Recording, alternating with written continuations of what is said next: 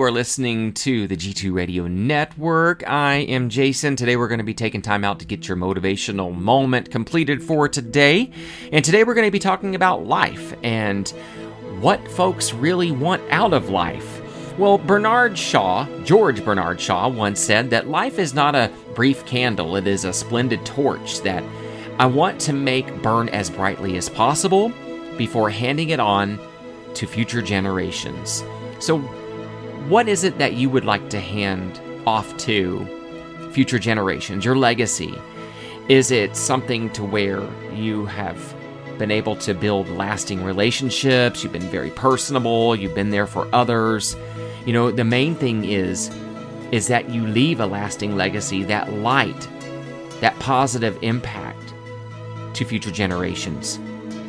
You know, we want to be aware of those moments in our lives that we have been positive and make sure that we recap on those moments to reassure us that we're finding joy, we're helping others, and we are contributing to the world. You know, I'm very grateful that my torch burns brightly today. I hope you are too. And if you have a moment, try to brighten someone's day today with the torch and the legacy that you carry in and out of every day. This is the G2 Radio Network.